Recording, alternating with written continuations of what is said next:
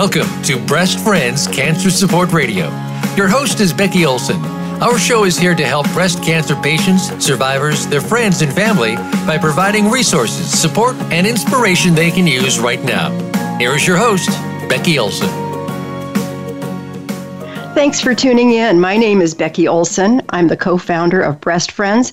I'm also a 5-time survivor of advanced stage breast cancer, a motivational speaker, and the published author of The Hat That Saved My Life. And before we start, I want to take a minute and thank our new sponsor, Elekta. Elekta is a distributor of very fabulous radiation therapy equipment, and I consider them a company with a heart, because when we connected a couple of years ago, I realized what a wonderful company they are and how much compassion they have for their patients. So when they stepped up and decided to become a sponsor of our radio program, I was thrilled. I couldn't be happier about any of that. You'll be hearing some commercial spots from them here shortly. But in the meantime, visit Elekta.com. That's ELEKTA.com. They have a patient portal in there where you can learn more about what to expect when you're going through radiation therapy. And it's just great information for all of us that have battled this ugly disease. So with that, before I introduce my guest, I want to tell you guys a kind of fun little story that taught me about the importance of preparation, because it is the key to success. And it was 4 years ago today, excuse me, that we started our very first radio show on this channel. And Sharon Hennepin, the other co-founder, and I had practiced, and we were all set up at the office to go in the next morning bright and early and get everything going. And we were totally rehearsed. We didn't have an outline per se, but we knew what we'd talk about. Heck, it's an hour. We can talk forever, really.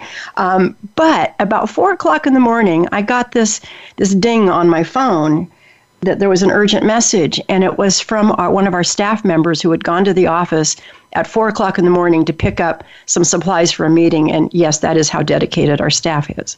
And she said, "Don't bother coming to the office. The building is on fire." When she got there, there was fire leaping out through the main floor windows. Our office was upstairs. Well, when our sweet, wonderful, loyal office manager, Diana Banky, heard that same ding, because her phone also made that same sound, she said, "Heck no." She jumped out of bed, she got dressed, she went to the office, talked to the fire marshal and said, "I have to get in there. I have to get in there. We're doing a radio show today and all of their equipment's up there. Just give me 5 minutes. I can go grab it all and take it to my boss's house." And he said, "You're not going in there." And she begged him. And finally, he said, "Okay, I'll take you in." So he walked her in there. She picked up the microphones and all the stuff we needed and brought it all to my house. And then we were able to do the show from my house. But what's funny about all that is, we thought we were so prepped. We were, like, as I said, we'd prepped through it. We'd done everything that we thought we needed to do. And we thought everything would be fine. We never mentioned at all that there was a fire going on and where we were supposed to be. And we put on our radio voices to try to sound all professional. But you throw a little trauma into the mix, and all that preparation just went out the window. And I went back one day and listened to that first episode. I should do it again. But it seemed a little disorganized to me. And I think that's about when my OCD kicked in, because now I have an outline for every one of my guests that come on the radio show, just so I don't get stuck for what to ask in case I have some traumatic moment that hits just before the radio show. So with that, knowing that preparation is the key to success, our guest today also knows how important keys are. And I have the great privilege of introducing him to you. He is the author of 18 books. His latest is entitled 12 Keys to a Healthier Cancer Patient. He is internationally recognized expert in the area of nutrition and cancer. He has 40 years experience as a clinical nutritionist, 10 of which were spent as vice president of nutrition for the Cancer Treatment Centers of America, and we've all heard about that. So it's just a wonderful background. He's worked with thousands of cancer patients in multiple hospital settings. Wonderful guy. He sent me a copy of his latest book that I had the pleasure of kind of thumbing through and reading some of it. It's got pictures. I always like pictures in a book, too. So please welcome our guest, Dr. Patrick Quillen. Welcome, Patrick. Thanks for joining us. Thank you, Becky. Thank you for sharing your listeners. Well, we're excited to have you on our show. You've got such knowledge and such an amazing background. So before we get into all the nitty-gritty of what we're going to talk about, why don't you just take a minute, tell us just a little bit about you personally, like your family, anything you want us to know that isn't in your book. Okay. Well, in addition to being very committed to my work as a clinical nutritionist, I'm an avid gardener. I have 60 fruit trees in a raised bed garden. I do rain barrel harvesting. I'm a traveler. I've got a 1,000,000-mile card with American Airlines. I love to play guitar and piano. I play at local restaurants on a weekly basis, and I do ballroom dancing, take weekly lessons. Wow. So I never watch TV, and I'm never bored, and I have a good time, and I'm very passionately committed to my work that trying to empower people with clinical nutrition. Well, you sound like a very well-rounded, wonderful fellow. Do you have a family? No children. No. Okay. Well, sometimes our hobbies and our work become our children, don't they? That's true. So good for you. Well, tell us what you do now. I know you worked for Cancer Centers of America, which everyone's heard of. But what do you do now? Because you're not there anymore. So tell us what you do now and how you got into this line of work. I am the CEO of the Nutrition Times Press, which is a small publishing company I started. My first 4 books were done through New York publishers, in which I felt, with all due respect, if you're a Barack Obama and you've got a $65 million contract with a publisher, good for you. Yeah. But most other people get a far less generous advance against royalties and are not treated nearly as well. So after 4 books with New York publishers, I started my own publishing company and have done very well with that. So I work writing, speaking. I do patient consultations from my office in Carlsbad, California, Skype, Zoom, Google Hangout.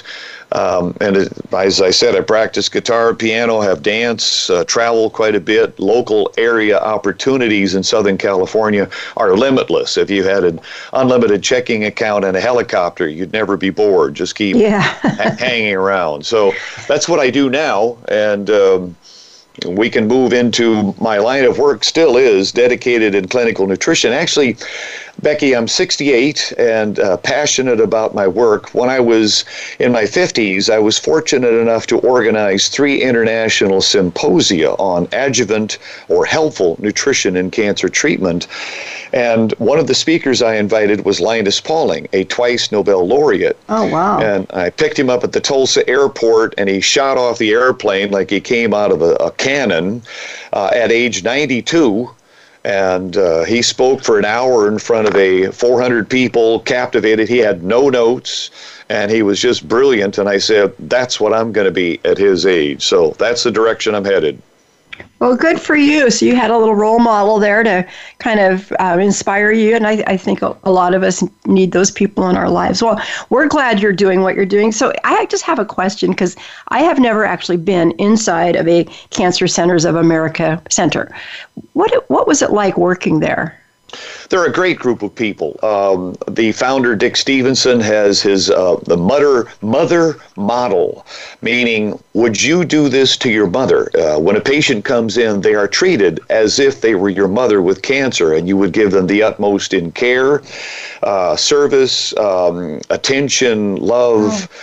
So it is, they have a motto of, how can we improve our service here? Every week is a focus group in which the president of each of the hospitals gets together with the patients and their family members, and they say, what are we doing right? What are we doing wrong? How can we improve our service? I think it's a model that should be used throughout all of industry, and as a matter of fact, the government could use a little bit of that too. You think? That's wonderful. I have not heard that, but they have such a great reputation, it wouldn't surprise me to hear that. Well, that's great. Now, you left there when?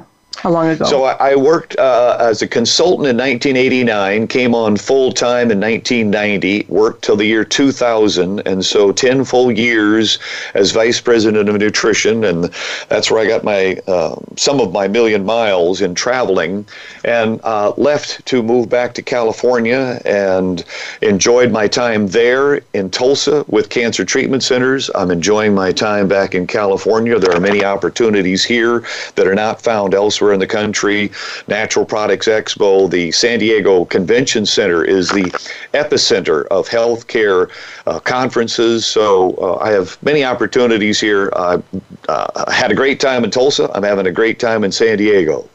Well, good for you. And I know, let's kind of just get into the heart of what we're going to talk about today. I mean, we all know that cancer is big business. I mean, it's big business. I don't even know what the dollar amount of the value of this big business is, but how do you think healthcare in general, and maybe even cancer specifically, fits into what we call the gross domestic product in America?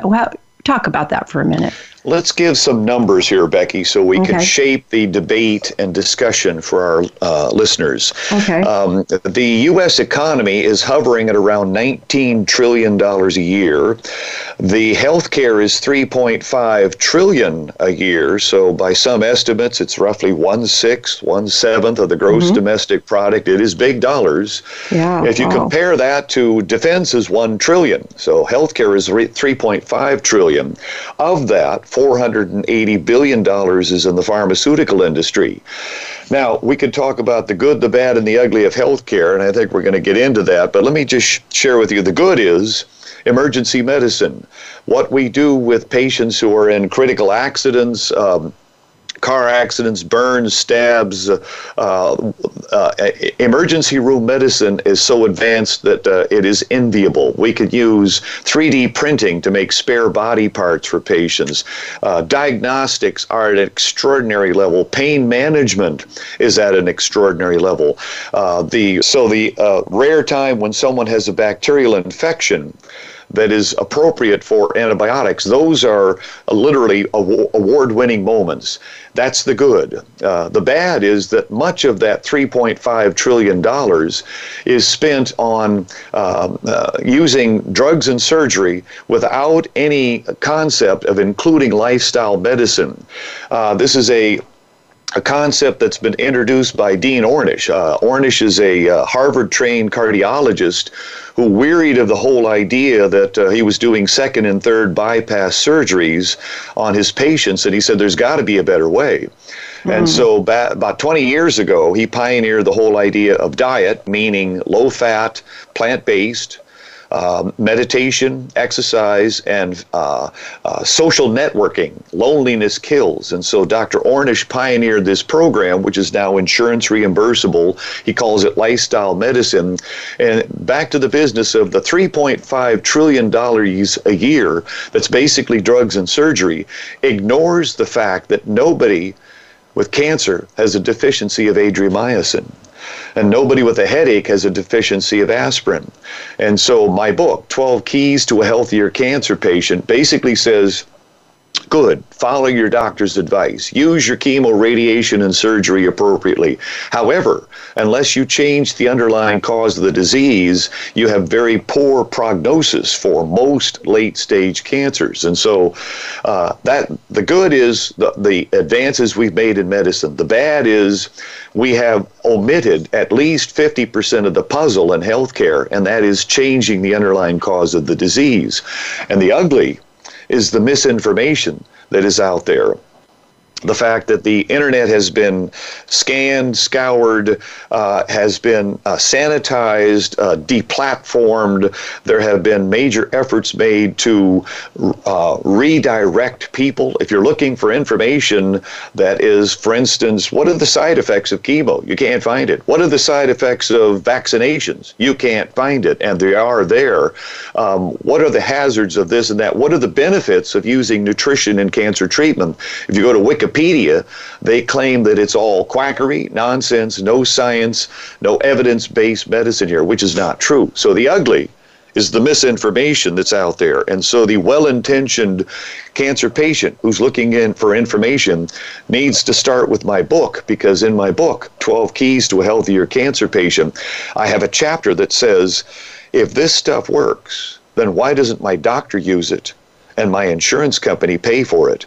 And it's a very enlightening, riveting chapter that basically says, follow the money trail. So you and I are going to have a lot of optimistic things to talk about here, and my message is empowerment. Yeah. And that your first key in your book is understanding the problem. And I know in there it does talk about, if this stuff works, why isn't my doctor prescribing it, kind of thing. So you've got a lot of really great content in your book. And I want to ask you, we're going to go out to break here in a couple of minutes, but I know that, I'm a 5-time survivor. I was diagnosed the first time in 1996, and the treatment then versus now, even, in this 23-year period, things have changed. And there is a lot more emphasis now on, the mindful eating and the different kinds of things. It was just all, back then it seemed to be mostly about just treating the disease with chemotherapy, radiation, all of those things. Yes. And I'm glad to hear you still say, work with your doctor on that. But in addition to that, to add these other components. And I know that that probably over time there have been some serious advances made. Can you speak to that? Yes, there have been advances, and I think at the risk of sounding like a skeptic or a pessimist, they say that science advances one funeral at a time. That's true. So what happens is the people who were doggedly resistant to any changes. In my book, I talk about people who were luminescent figures in the whole business of medicine. For instance, Ignaz Semmelweis. Around 1860, Ignaz Semmelweis was a physician in Vienna, Austria. At the time, pregnant women, there was about a 90% incidence of puerperal fever, which is maternal fever. What happens is the doctor goes from the stable to deliver a horse, into the autopsy to cut up a dead body, into the delivery room to give birth to a newborn child. And oftentimes these women developed infections, mother-child, 90% infection, 30% death rate. And Semmelweis said, I wonder if we wash our hands, if it would be useful. And so he developed... I feeling that's where that was going. Think about this. So he said he developed a technique, dilute chlorine bleach, wash your hands, and he could cut puerperal incidence to near zero. And his colleague doctors said, well, what's causing this problem? And he said, I don't know. And they said, is it spooks? He said, I don't know. And they laughed him out of the medical profession. And he ended up dying in a insane asylum. Wow. I bring that in because 30 years later, Louis Pasteur came forth with a microscope and a laboratory, and he said, I have found Dr. Semmelweis's spooks. And they were bacteria, of course. And of course, everybody knows now you wash your hands before you do surgery or anything else. Now, we fast forward to cancer treatment, 2020. It has been similar in the sense that the American Cancer Society, founded in 1913, said that there was no link between nutrition and cancer, neither in prevention or treatment. And when Max Gerson came to this country in 1930 and 1940 and tried to bring some sanity, saying, I think nutrition is important here, they chased him out of the country and they literally made a fool out of him. Now what we find is that the Gerson diet looks an awful lot like the American Cancer Society's guidelines on nutrition. So I'm answering a question in a long roundabout way of saying it takes too long for these changes to take place. Thousands, maybe tens of thousands of people suffered unnecessarily in the process of embracing modern science. So my book is evidence-based. For instance, let's just take the subject of nutrients and chemotherapy. You know what? Can you hold that thought? Because we need to take a break. And so just hang on to that thought. Don't lose it. We'll be back in a minute. Excellent.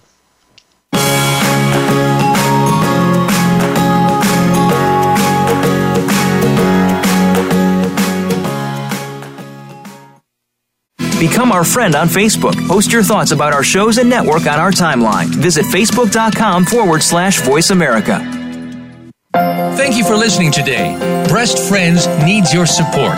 We rely on donations to keep our doors open and to keep this radio program alive. Please consider making a tax-deductible donation to Breast Friends. You can visit us at breastfriends.org.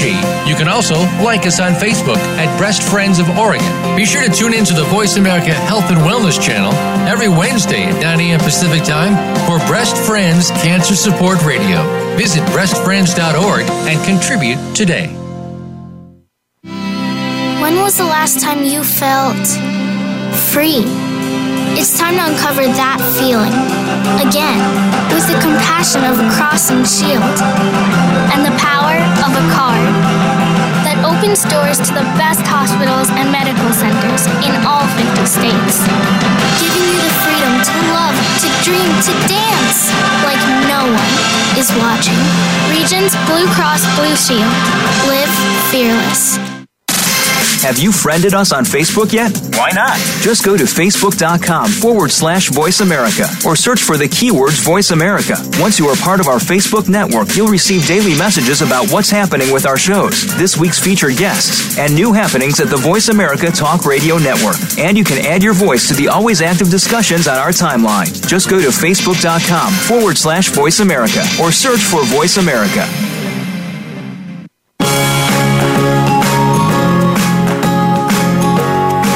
You're tuned into Breast Friends Cancer Support Radio.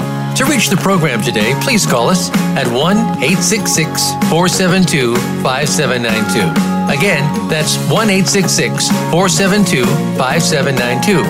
You may also send an email to Becky@breastfriends.org. Now, back to the show. Welcome back to our program. We've been talking about the 12 keys to a healthier cancer patient with our guest and author, Dr. Patrick Quillin. Almost said Quinlan. I'm sorry. Quillin. Quillin, for those of you who are wondering. So anyway, I had to cut you off just before the break, so let's come back to what you were talking about. And then I have a question for you about a very, very awful infection and how people get that infection. So can you...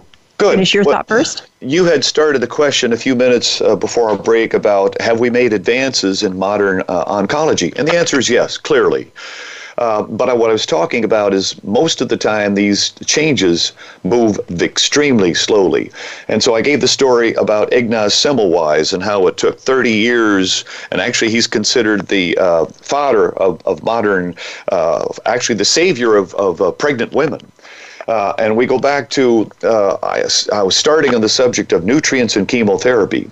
Chemo can kill cancer. That's wonderful. Chemo basically kills rapidly growing cells in the body, which has a certain amount of collateral damage to the host. And what has been found is that when nutrients are taken in conjunction with chemo, you do not reduce the tumor kill, but actually enhance tumor kill and protect the patient. So imagine if you had terrorists who had taken over an airport, and what you did is you were able to give the good guys bulletproof vest, and then you sent in a SWAT team and started shooting. And that's what happens when you give a cancer patient antioxidant nutrients before you give radiation and chemo. The evidence is very clear. There have been 2 meta-analyses of the literature. One was done by a Dr. Charles Simone, who had been at the National Cancer Institute, and he did a review of hundreds of studies in humans using nutrients with chemo and radiation and found clearly it's an advantage. Another was done by a Dr. Keith Block, who has a very large cancer center in Chicago. Again, he did a review of the literature and found overwhelmingly nutrients improve outcome in cancer treatment, and yet today, 20,000 oncologists still labor under the illusion that antioxidant nutrients are going to reduce the effectiveness of their chemo, which is not true. So you ask me, have we made progress? Absolutely. Radiation is more targeted. Chemo can be used in fractionated dosages. There are immune therapies. There are ways of targeting the cancer as opposed to regional radiation to the chest. So I'm proud of the advances that have been made. I am disappointed at best and angry at worst at how slow modern oncology has been to embrace these therapies of lifestyle medicine or my field of nutrition and cancer. But it's coming. Well, I'm so proud of the work that you're doing. I have to share with our listeners, I just had somebody send me a message that they just made a $20.20 donation in honor of 2020, it's the year, but in honor of Diana Banky, who saved our first show. I am so blessed by that. So thank you to the donor, and God bless you, Diana, for saving us on that. So I just had to get that out before I forgot. So Patrick, I have a question for you, and we kind of chatted about this during the break real quickly because, I know that there have been advances, but then there's still some really basic weird stuff that comes up that happens that, you'd think that we could figure this out before it becomes a trauma. But as you know, I'm going through my 5th battle right now with breast cancer. This time it's stage 4. It's in my lungs, and I'm doing good. I mean, it seems to be working. My scans are showing that the tumors are reducing, so just kind of get that out there. But I had a port put in because I knew I was going to be on a particular type of protocol that required infusions, and my veins are horrible. I mean, they don't exist. I don't think. I'm not sure where they went. But anyway, so I had this port put in, and the first time they accessed my port, the very first time they went in there and just drew blood out of it, I got MRSA. Yeah. And it was very, very bad. They had to take the port out. I had to go in every day for daily infusions into these veins that don't exist. And it was the most miserable time of my entire life. I had high fevers, and I almost died. So why can't we fix that? And I'm sure it's more than just washing hands. What happens there? What's that about? Let's talk about this. MRSA, for those who are uninformed, MRSA stands for methicillin-resistant Staphylococcus aureus. And what you have is Staphylococcus aureus is a very nasty infection. Methicillin is the antibiotic that typically will treat it, but in this case, it's resistant. So MRSA means you have a very virulent and resistant bacterial infection. And what we have is too many people in America are developing drug-resistant infections. I could address it in your specific case. You had taken chemo and radiation prior to this, not immediately prior, but in past therapies. Yeah. And quite a lot of it in past therapies, yes. And chemo and radiation, while they have their merits, both of them are immunosuppressive, so they lower the immune response, and that's what allows for MRSAs to set in. What they find is most MRSA comes from people who are on chemo or antibiotics or corticosteroids, because all of those are immunosuppressive. So while we bring in wonder drugs, we also invite wonder infections, which can be virulent and difficult to treat. Okay. Well, that helps. I mean, I go in now when I have my blood drawn, I always make them like double, triple clean the area and make sure. So far, so good. We haven't had another one, but I even wear a mask when I go in because I don't want to be breathing on it and cause anything. So they are taking very good precaution, and nobody seems mad when I tell them how to do their job. So that's all good. Good for you. So let's move to the next part. So key number 2 in your book is understanding the solution, where the first one was understanding the problem. And I know you touch on exercise and as part of cancer prevention. Can you just speak in general? I'm not even going to ask you questions. I'm just going to let you roll because you're good at this. Well, thank you. I appreciate it. I'm very passionate about what I do and educating the public. And I would love it if give me Yankee Stadium at 80,000 people, and I'll be there and I'll talk for free. But Can I come with you? I want to do that too. I'd love to have you. I want to mop up the remains of key 1, which is understand the problem. And I'm just going to spend less than a minute outlining the problem. In the 47 years since we have launched the war on cancer, there have been no advances in any stage 4 cancer. So Richard Nixon promised us a cure for a major cancer by the bicentennial, or 1976. We don't have one. Still don't. And we spend roughly $5 billion a year on research at the National Cancer Institute, and we spend about $150 billion a year on treatment around the country. And after those trillions of dollars spent, we have no advances in any major cancers. If you look at the 4 major cancers of breast, colon, prostate, and lung, you have that's 1.6 million Americans will be newly diagnosed with cancer this year.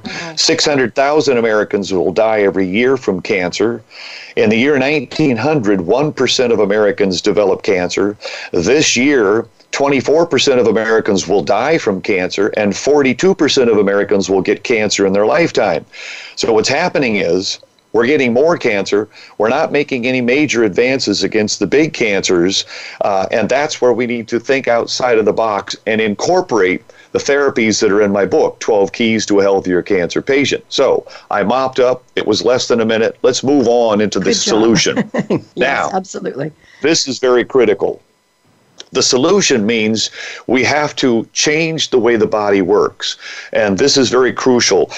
Francis Bacon, 1590 AD, founder of the scientific principle, said, nature to be commanded must be obeyed.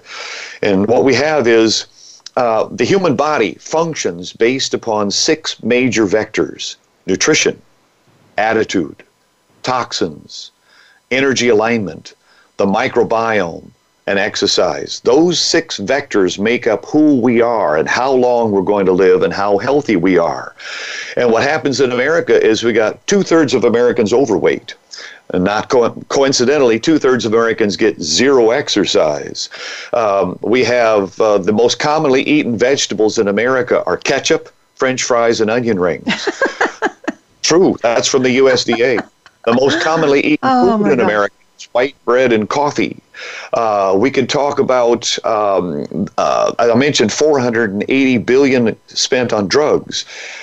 We dispense 60 million pounds of antibiotics per year in America, of which 30 million pounds go into our animals to allow them to survive in what is a unhygienic situation and also cause them to gain weight faster.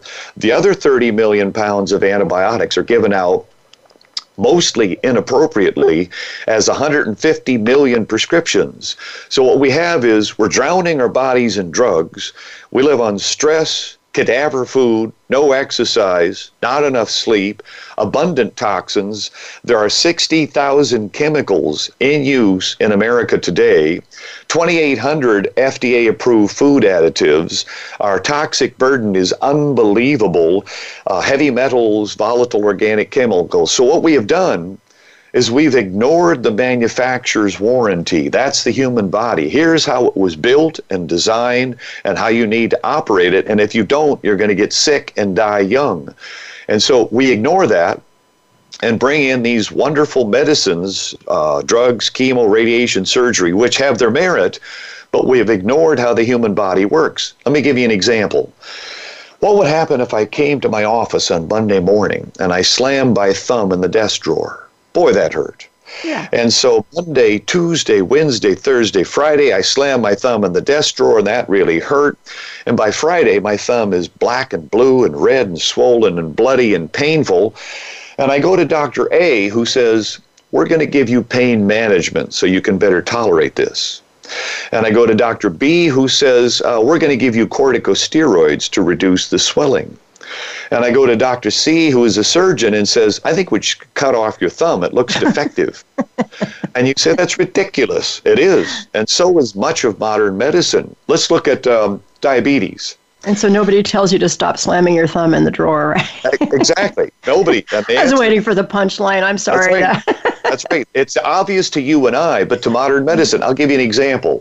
30 million Americans with diabetes, 60 million more with pre-diabetes. That's 90 million people who are a ticking time bomb who are probably going to slowly erode through various health problems. It's been demonstrated that through diet, and I'm talking out of plant-based diet, and through intermittent fasting and weight loss, you can cure. I'm not talking about improving. I'm talking about curing, reversing any and all symptoms of diabetes in the vast majority of those patients simply by stop slamming your thumb in the desk drawer. And whereas modern medicine says, well, I'm going to give you these various drugs and we're going to monitor your blood glucose so you can stick your finger 3 times a day, insulin, etc., we're ignoring that slamming your thumb in the desk drawer. Take that into cancer. What we have is we know that there are very powerful anti-cancer foods. An example, David Serban Schreiber was an MD, PhD, a young doc in his 30s, brilliant guy working at the University of Pittsburgh Medical Center, huge complex. They said, Dave, why don't you climb into the MRI device just so we can test this out? He did, and they found out he had brain cancer at age 30-something. Wow. And he realized with modern medicine, he was a dead man. So he researched the subject of brain cancer and cancer in general and wrote a book, Cancer-Free Lifestyle, basically saying that the modern lifestyle is fertilizer for cancer. we're asking for trouble the way we live. And he went on to live 11 years instead of 2 months and wrote a book, and he was a noteworthy guy, but he had to abandon most of his medicine and go outside of that into lifestyle medicine, which is what my book is about. 12 Keys to a Healthier Cancer Patient, saying you have to change the way the body works. An example, there was an animal study done in exercise. They put animals, they implanted tumors in these rats, and then they gave one group, they're just stable in a cage. The other group, they put them on an exercise treadmill. And they found the group that was put on voluntary exercise, they had a 60% reduction in the size and metastasis of the tumors. Wow. And these researchers went through talking about interleukin-6 and natural killer cell upregulation and all of these extraordinary things that happened with exercise. In the 1980s, there was a paper put out by the Journal of the American Medical Association, a Walter Borst, a professor at Stanford Medical School, and he said, is dis-ease from disuse of the body. That's just one of my six components. They have 12 keys, but we can talk about nutrition and all the others. I'll let you have the floor. Okay, well, we're going to be out of time here for the second segment, so we've got just a couple minutes left before we go to break. So let's talk about, I want to ask you about the mind. How does the mind impact the we always hear about you got to stay positive, you got to stay upbeat, which is much easier said than done. But what do you have to say about that? Thousands of years and thousands of brilliant people, everything from mystics to spiritual leaders to religious leaders to psychologists, have proven beyond argument that our thoughts are reflected in our body's health. Perhaps one of the most powerful sound bites is from Dr. Deepak Chopra. He's an MD, trained in modern medicine, went back to his native India and studied Ayurvedic medicine, then studied quantum physics. And if you put it all together, he's a brilliant man, and his sound bite is this. Pay attention. Every cell in your body is eavesdropping on your thoughts. And the Center for Disease Control says is that 90 to 95% of all illnesses in America are linked to our thoughts. And that means anything from depression, anxiety, sleeplessness, which are clearly psychological issues, to stress-inducing heart disease, cancer, diabetes, or other issues. Wow, I just wrote that down. I am blown away by that statement that every cell in your body is eavesdropping on your thoughts. Powerful. It's super powerful, and oh my gosh, I can see that because when I'm having, like I had a rough night the other night just trying to sleep, and then when I woke up, the same thing that was on my mind when I went to bed was the same thing that was on my mind in the morning when I woke up, and it was a very fitful night. And I know that when I woke up, I was stiff and I felt horrible, and I know that I totally believe that there's a connection there, and that kind of sums it up. So, we do need to find ways to stay positive, and sometimes we have to have these aha moments where we realize that there's certain things in our lives that are torturing us, and we need to stop doing that. But we need to take a break. So can we pick this up on the other side? I know we've got a whole lot to talk about nutrition, but I think we've covered some of it. But I want you on my show again, so we may have to do that. So stay tuned. Good. Stay tuned. We'll be back in a minute.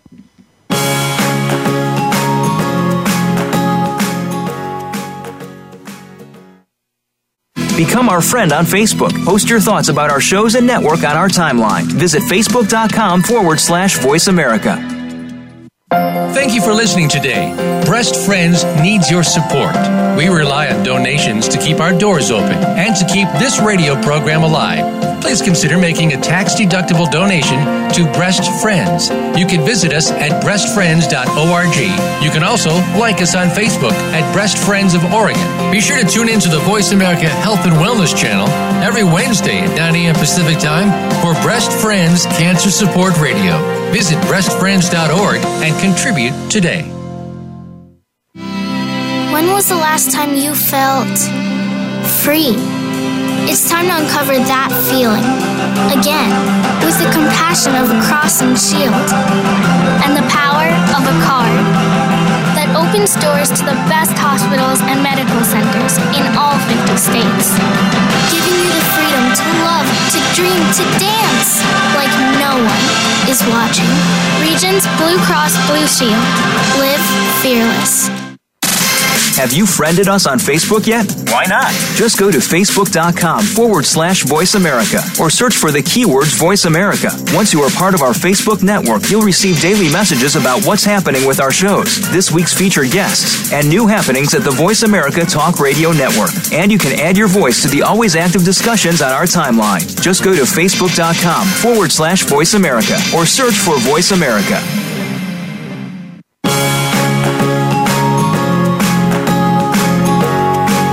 We're tuned into Breast Friends Cancer Support Radio. To reach the program today, please call us at 1-866-472-5792. Again, that's 1-866-472-5792.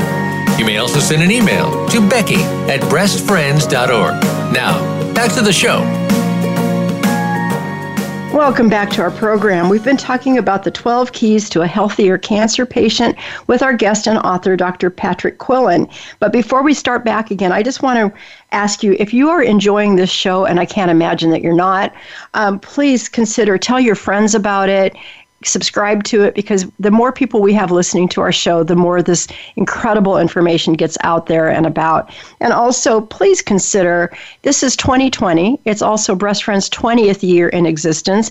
We rely on donations to support everything that we do, whether it's this radio show or something else, but we rely on donations because we don't sell widgets, and we are a nonprofit, sometimes more than we want to be. But anyway, please consider going online and making a $20.20 donation in honor of 2020, and maybe even mention how awesome it was that Diana Banky saved our bacon on our first show. So we love her for that. And so with that, let's come back to this. So we were talking about the power of the mind, and how I love that statement that every cell in your body is eavesdropping on your thoughts. And I so believe that. I've got a story I can tell you on that too if we have time. But I want to ask you this question.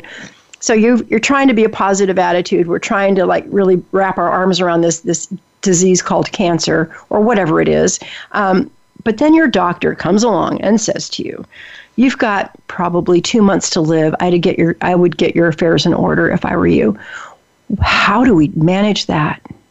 Good question. And let's try and understand the oncologist point. They have a very precarious situation, because for many years oncologists were optimistic, and they would want to be a cheerleader, and they would say, Bob, you've got prostate cancer, mets to the bone, stage 4, but we're going to do our best with this. We're going to work hard, and we're optimistic, and we're hoping things work out the best. And then 6 months later, Bob is dead. And the family gathers around the oncologist and says, why didn't you tell us that Dad and Grandpa were sick? We're going to sue you. And so now the oncologist, by law, must become a realist pessimist.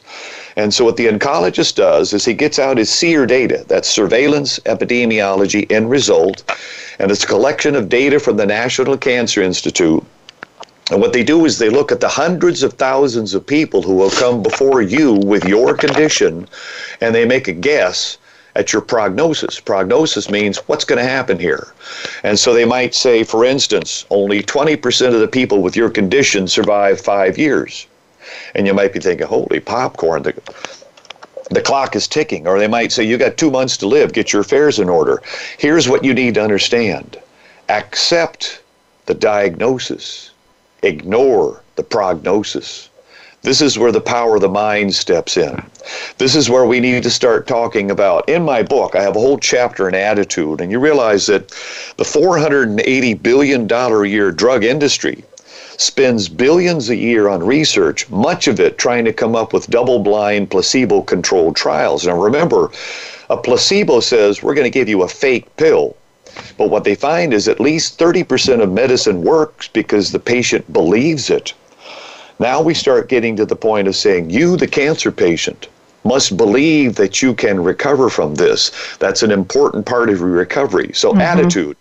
I could talk about the very good books out there. Herbert Benson, Harvard professor who went to the Eastern medicine and looked at people who could meditate, the yogis, and found film of the strange things they could do with the power of the mind.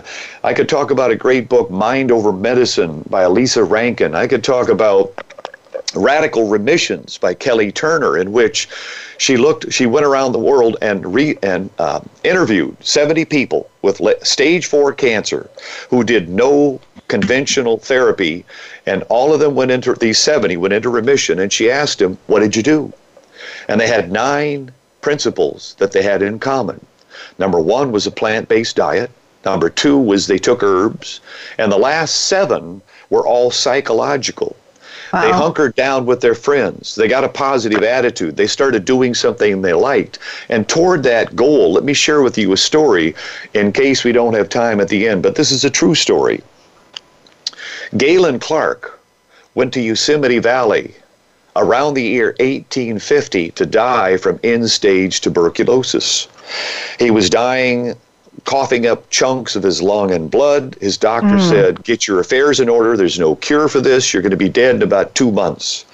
So he said, well, if I'm going to die, I'm going to be happy. So he went to Yosemite Valley, where he thought, this is where I'm going to die. He carved his own tombstone, actually. He started doing what he liked. He started eating food that was available in Yosemite Valley, which was no junk food, rabbit, fish, trout,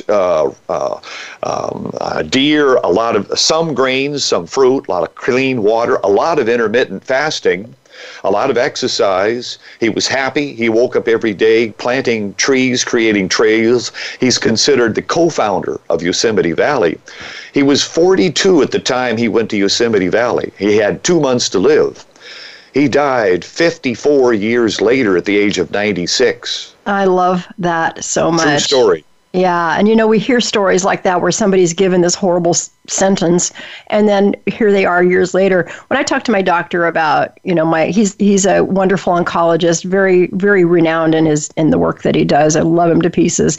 I told him once, I said, the last thing I want to hear out of your mouth ever is how much time I have left. I said, because I don't want to. I know me. I know how that can really weigh on me, and I don't want to be that one person that lays around on the couch waiting to die. I don't want that news ever. And he goes, I would never tell you that. And I said, good. And he goes, because you know what? We found out more often than not, we're usually wrong. Yeah. So I love that. And then one of the slides that I created when I go out and speak is the trouble with statistics. And, a lot of these prognoses they come from statistics, as you were indicating, the 20% do this, 20%, whatever. So I created this slide when I go out and speak, and I usually speak at cancer survivor, events. And I have a slide with a really tall person and a really short person, and I just kind of labeled them as 6 feet and 4 feet, just for practicality, easy math too. So and I asked the audience, what is their average height? Well, their average height is 5.5 feet, right? You got 6'4", 10 divided, we all know how to do that. So it's 5 feet is their average height. And then I look at the audience again and I ask them, so which one of these is 5 feet? Neither one of them. Right. And that's the problem with statistics. They can be 100% right, 100% accurate, and be 100% wrong at the same time. And that's why I don't believe in statistics. I don't, like you said, ignore the outcome. Listen to the cure, but ignore the outcome, because. May I give a statistic then? Let's talk about that. Yes. I just, a few minutes ago, I mentioned that antioxidants in conjunction with medical therapy improve outcome. There was a study done in Europe in which oncologists looked at lung cancer. And they said that the outcome in lung cancer has been rather dismal for many years. We can't do any worse. Let's add nutrients to it. Let's see what happens. And so they took patients with lung cancer, non-small cell lung cancer, and they gave them actually they did not have a control group. In this case, they gave all of these patients a good diet and nutrition supplements. I would not call it extreme, but a good diet, a decent nutrition program. And then they followed them. What they did is compared them to that SEER data, surveillance, epidemiology, and result. That's the statistics you were talking about. And what you find is that in lung cancer, at 30 months or 2.5 years after diagnosis, you have 1% survival, meaning they're almost all dead. That's 2.5 years. In this group, they had 44% survival at 6 years. Wow. Almost half were alive at 6 years, not 2.5 years. And what they found is the patients who started antioxidant therapy earliest had the best outcome. There was no tumor reduction in tumor kill from using antioxidants. And so when you go back to statistics, if you keep doing the same thing that everybody else has done, the statistics are probably true. And that's where my book comes in, 12 Keys to a Healthier Cancer Patient. If you do a program that harnesses the healing power of the mind, of nutrition, of exercise, of the microbiome, which is the gut, of energy alignment, you can do miracles. You can change statistics dramatically. That's good to know, because we do definitely need to do whatever we can do to change those statistics. So thank you for that. We only have a couple minutes left to really kind of delve into something. So do you want to go into nutrition and talk a little bit more about nutrition? Okay, but we have to do kind of the short version, because I'm going to give you 2 minutes. All right. Okay. Let's just do a few sound bites about foods that promote cancer and foods that can arrest or reverse cancer. Let's do that. Let's start with tumor promoters. The typical American diet is a tumor promoter. Too much meat. Not enough vegetables. So most Americans are doing both. It's a combination. Actually, if you have a hamburger and a salad, you're doing better than if you just have nothing but a hamburger and a milkshake and French fries. That's almost death on a stick. So tumor promoters is too much meat, overcooked meat, especially well done or barbecued, trans fatty acids, those are hydrogenated fats, excessive alcohol, sugar is a killer. Let's just stop there. Cancer is an obligate glucose metabolizer. The average American consumes 150 pounds per year of refined sugar. Wow. And since I might get 20 pounds a year, that means somebody else is getting 270 pounds a year to make up the statistical average. Sugar is killing people by the hundreds and thousands. So tumor promoters, I just mentioned a few of them. A big part of it is eating too much, as in obesity, and too often, as in 4 or 5 meals a day. Intermittent fasting is a major interruption of all that. So now let's talk about a few things you could do to lower your risk for cancer or to help reverse cancer in conjunction with your doctor's care. Number 1, get as much plant food as your colon will tolerate. I'm talking about fruits, vegetables, whole grains, legumes, nuts, seeds, seaweed, mushrooms, and medicinal herbs. That's 9 categories of plant food that will help prevent and reverse cancer. Number 2, lose weight to a point of where you're at a decent weight, a good fighting weight for your frame. Number 3, intermittent fasting. Personal story here, Becky. I am lean, fit, healthy. I follow my own advice. For 10 years, I had fasting blood glucose levels that were hovering near pre-diabetes, as in 100 milligrams per deciliter. Mm-hmm. Couldn't figure it out. Tried every diet, tried every supplement. I did intermittent fasting, which means you narrow your feeding window to 8 hours a day, and then 16 hours a day you don't eat at all, nothing but water. And then 1 day a week, no food, nothing but water, 24-hour fast. And within 3 weeks, my fasting blood glucose dropped into the perfect range, 67. And I am sold on this. If you look it up, intermittent fasting, there's so much evidence that it prevents and reverses Alzheimer's, cognitive decline, diabetes, cancer. Our ancestors did this all the time inadvertently. Our bodies are not built to eat all the time. And I've had my cynical patients say, well, why can't you eat at night? Why would they put a light in the refrigerator if you're not supposed to eat at night? Okay, we're going to go out on a sense of humor here. So good. That's a good question. And Patrick, I am so amazed at your information, your intellect, your knowledge. I mean, just all of this. We're going to have you back. You've already agreed during the break. Thank you very much. So we are going to have him back because we've only touched on basic keys. We're going to get into the heart of this the next time we have you on the show. So I have to let you go at this point, but stay on for just a second. How do people get your book? Just give me a quick email address or a website or something very quick. 12 Keys to a Healthier Cancer Patient is on Amazon. Just go to Amazon.com and look up my name or the book. Perfect. Well, thank you so much for being a guest on our show today, taking time out.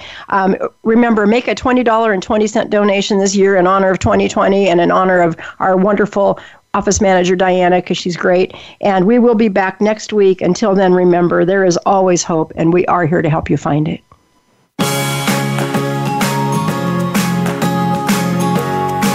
Thank you for listening to Breast Friends Cancer Support Radio. Please join Becky Olson again next Wednesday at 12 o'clock noon Eastern Time, 9 a.m. Pacific Time on the Voice America Health and Wellness Channel. There is always hope, and we are here to help you find it. We'll talk again next time.